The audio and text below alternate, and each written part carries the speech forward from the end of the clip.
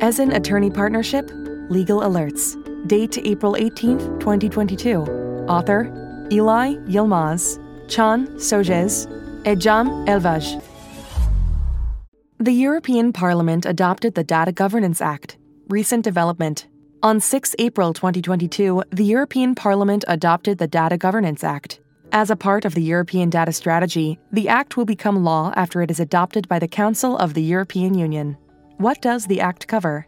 The Act aims to allow the reuse and sharing of data such as trade secrets, personal data, or intellectual property rights between sectors and European Union countries by building trust across data intermediaries and ensuring the safety of the rights. Given the impact of data processing on the development and provision of innovative products and services, the Act is an important legislative step in creating a data economy within the European Union. With the implementation of the Act, the use of data is expected to increase in the fields of AI, scientific research, and the production of goods and services, which will also accelerate the European Union's digital transformation.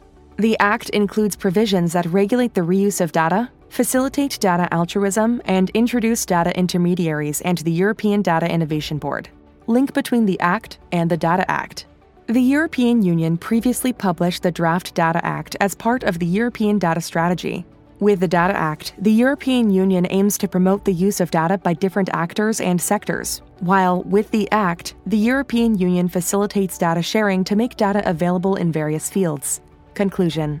As part of the European Union's legislative actions on data strategies in the European Union, the Act is now close to its final stage of implementation. With the implementation of the Act, the reuse of public sector data among European Union countries in different fields, including AI, health, and production, is expected to increase and data sharing to be promoted.